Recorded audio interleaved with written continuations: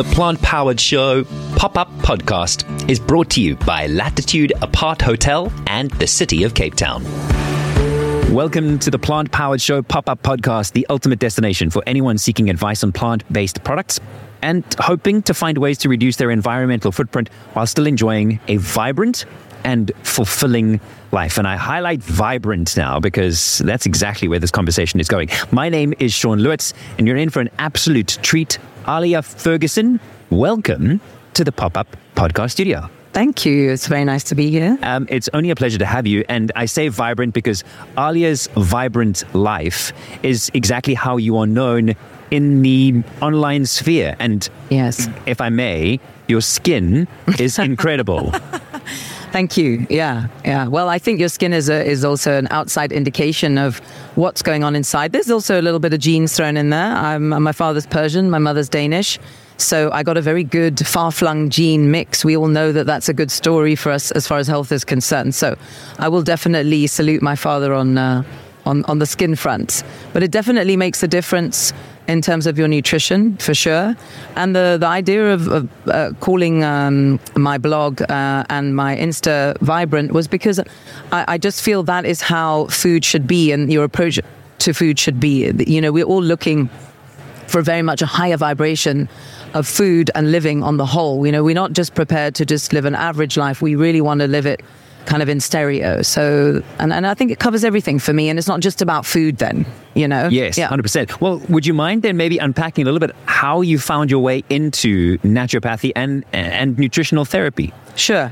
So, look, I've always grown up in a very food-centric and a healthy food-centric family. My father, from when we were young, we were eating like a macrobiotic diet and things when people mostly didn't have a clue. I remember I had a brother who was lactose intolerant. I think we had to import like loads of soya milk from somewhere because it wasn't even available at the time in the UK. So there was already this understanding of food being used for health. So I grew up with that philosophy and also this approach of preventing illness rather than waiting to get sick and curing it. So that's my foundation. But I actually got quite ill in my early 20s. I was scouted out by some modeling agency, and then, you're 14 years old. And from 14 until I was 20, became very controlling over my food and very obsessive over it in order to be part of that world. It made me very unwell. And I was exhausted all the time. My hair started falling out. I would bruise really easily. And also, you become a bit mentally unwell as well in that process. And I just remember I had this moment at 21 when I was struggling to walk up. It was actually the National Gallery in London. And at the top, I just felt like I was almost going to collapse. And I just had this moment of realization that I was actually killing myself. And I was not prepared to live life that way anymore. And then I embarked on this whole journey from there, studying nutrition, wellness, personal training as well. I'm a qualified personal trainer. And I looked at naturopathy because I love this idea of a holistic approach to well-being. So, yes, of course, I'm not dismissing a nutritionist or any one of these individual people are not able to help you. But ultimately, if you are eating the most perfect diet, but you're incredibly stressed and incredibly unhappy, you can actually not absorb the nutrients you need from that food. And you can also be extremely unwell.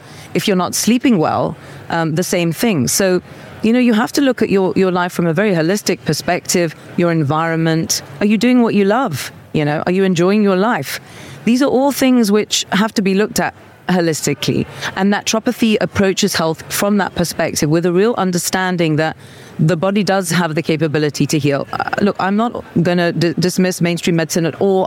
If anything, I see myself as much as an integrated therapist from that way because I love the fact we have modern day science and there's amazing medications out there and they're wonderful. But I do think you need to support the body. So then, give me a common example then pertaining to why someone might seek advice from, in this case, a nutritional therapist like yourself. So you might have somebody who's suffering from chronic fatigue or they're really not sleeping well, or maybe they have digestive issues. Could also be that their GP has told them their diet's not good. Maybe they've got diverticulitis. I mean, I don't know if you know this, but this is a very Western disease, and 97% in the people in the States are not eating enough fiber. So we're having all of these Western, very processed diet, sort of degenerative diseases, which are actually very prevalent in modern society. And the sad thing is, or the positive thing is, you could say, is they're completely preventable. Okay. So you often get people who are having, it'll be more like digestive complaints, chronic fatigue, these kind of sort of situations, I'd say. And speaking into what you were mentioning a little bit earlier, sometimes we don't realize that it sounds so silly, but so often as kids we were told, you are what you eat.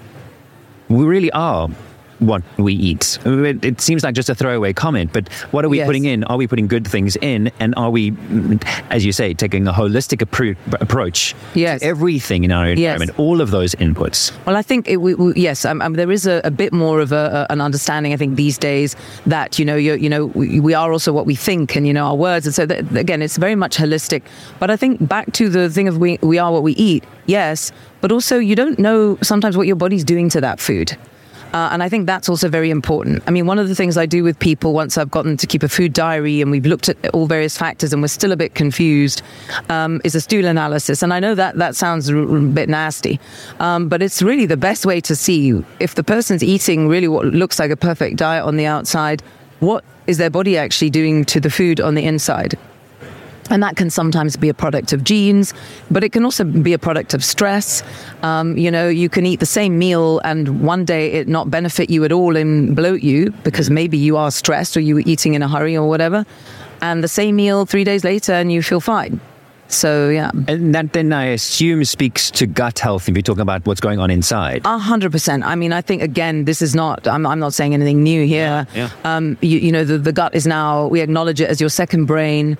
And really, even in, days gone by when we didn't have this understanding of the gut microbiome, people would say gut feeling.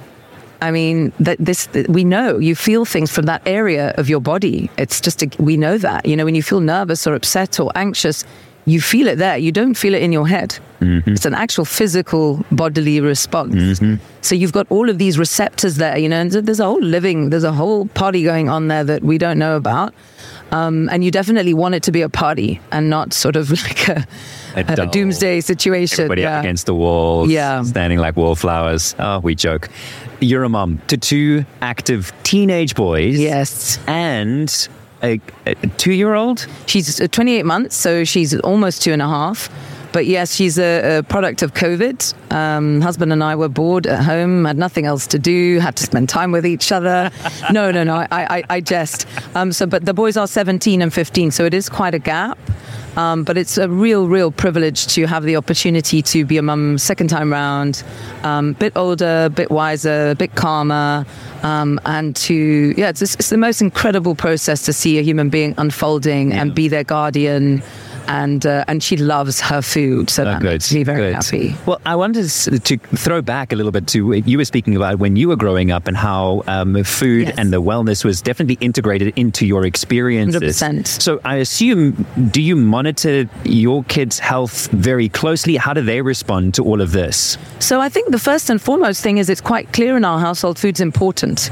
My boys see that. And I'm not sort of dissing any mum or any dad who doesn't take the time to cook. I know how busy we all are and a lot of people are hustling hard. But, for me, it's a primary importance to make sure we have really good food in the house for the week. And I plan for that. And they see me doing that. They help me also prep. They both pack their own lunches. They're both aware of, what components need to be present for them to be in good health. They're both health conscious. I mean, they're 17 and 15 now. They can both make a nice meal for themselves. But they are aware. And from when they were very small, I mean, even with my little daughter, I always encourage her when she has a wee to have a look and see if it's clear. And if it's not clear, she needs to go drink more water. All of these little, I remember with my boys when they were little, they were so proud of themselves when it was clear. And I mean, it sounds like a very silly thing, but all these little tools helping them understand, have that connection between what they're putting in their body and what is coming out. And they're never too young to start learning. I speak to my daughter very much like I do to the boys. If she's had something with sugar, we've had a breakfast with fruit.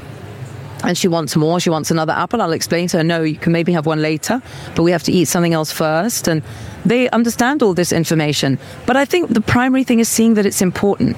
If you're living in a home and it's not important to anybody and it's an afterthought, it's not something that's central. I grew up with it being central in my home space. My grandmother lived with us, a paternal grandmother, and from dusk, for the minute she got up, she was thinking about what we were going to eat, and we were prepping, and I'd sit with her and help separate the herbs and wash them and prepare. So there's this idea that it was valuable. And I think in Western society, there's this idea for a lot of people, it's more glamorous to buy something in or eat out. Where we came from, where my father came from in Karbala as well, he said only people who had no family ate in restaurants. You ate with other people, you ate in homes. Oh. People who ate in restaurants were poor or didn't have family or didn't have connection, and we've completely sort of turned it sort of on its head. Oh, yeah. So it's very, very interesting. Wow, that blows my mind. I was on your website, strolling you, not going to lie. Muhammara, did I pronounce that correct? Yes, muhammara. Muhammara. Yeah. That's an ingredient that you've included in a recipe for Syrian red pepper dip. I've never heard of that. Muhammara is actually the dip. Okay. The ingredient is the pomegranate molasses. Oh, wow. Yes. So the pomegranate molasses it's basically just reduced fresh pomegranate juice. With a little bit of lemon juice thrown in, depending on how sour the pomegranates will be. Okay. And it's used as a condiment in lots of Persian and not lots of Middle Eastern food on the whole, but lots of Persian food, and also in Turkish food, because it gives you that piquant, sweet, sour thing. So, for example, in that dip, we've got toasted walnuts, roasted red peppers, but when you add a touch of that pomegranate molasses, it gives this tart sort of sweet sourness. And I think we all acknowledge again in the food space that acid balance in food is what really makes it yummy. Yeah. Is that the thought then behind combining tahini with chocolate chips in a cookie? Well, no, the tahini, that's to try and make a non-grain-based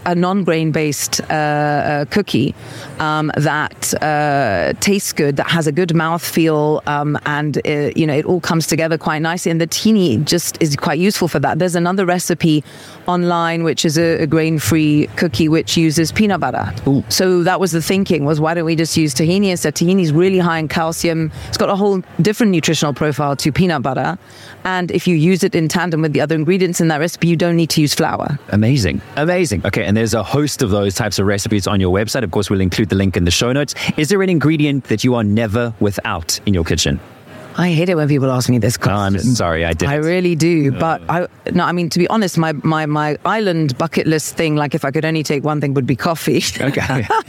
Being honest. But yes. in terms of ingredients, I would say lemons. I really would say lemons, because as much as I love garlic, sometimes, it's too overpowering. But lemons, because of the acidity in them as well, they can transform so many things. They can also transform that garlic. If you want onions to put on things, then just soaking them for 10 minutes in some lemon juice beforehand takes out that that sort of real strong chemical feeling that sits in the back of your mouth when you eat onions, and it changes everything. So it's a bit of a magic ingredient, and I do often think, certainly in savory foods and soups and stews, often when I've tasted it at the end and I'm like, oh, it's missing something, just that squeeze of lemon juice changes everything. And I think it's quite it raises the sort of flavor profile of everything, makes it a lot more exciting. Do you think similar can be said for other citruses, or lemon specifically? Lemons and limes. Yeah. But then lime also has a specific... It does. It has a bit of an extra flavor into it. Lemons are a lot cleaner somehow. It doesn't interfere too much with the flavors. The rest of the flavors. Yeah. Absolutely love what you're saying and your energy as well. Aliya, thank you so much for your time. You're very welcome. It's been an absolute pleasure having you in the studio. Links, of course, in the show notes. You can go and check out Aliya's vibrant life. The Plant Powered Show brings together top local and international chefs, celebrity cooks, mixologists, health and wellness experts, as well as plant-based food, drink, and conscious living products and brands. Subscribe to the Plant Powered Show pop-up podcast, and you can join me each week as we delve a little bit deeper into the world of plant-based living. Follow us on Instagram or Facebook at The Plant Powered Show for the latest updates, mouthwatering recipes, and engaging content. The Plant Powered Show pop-up podcast is brought to you by Latitude Apart Hotel and the City of Cape Town.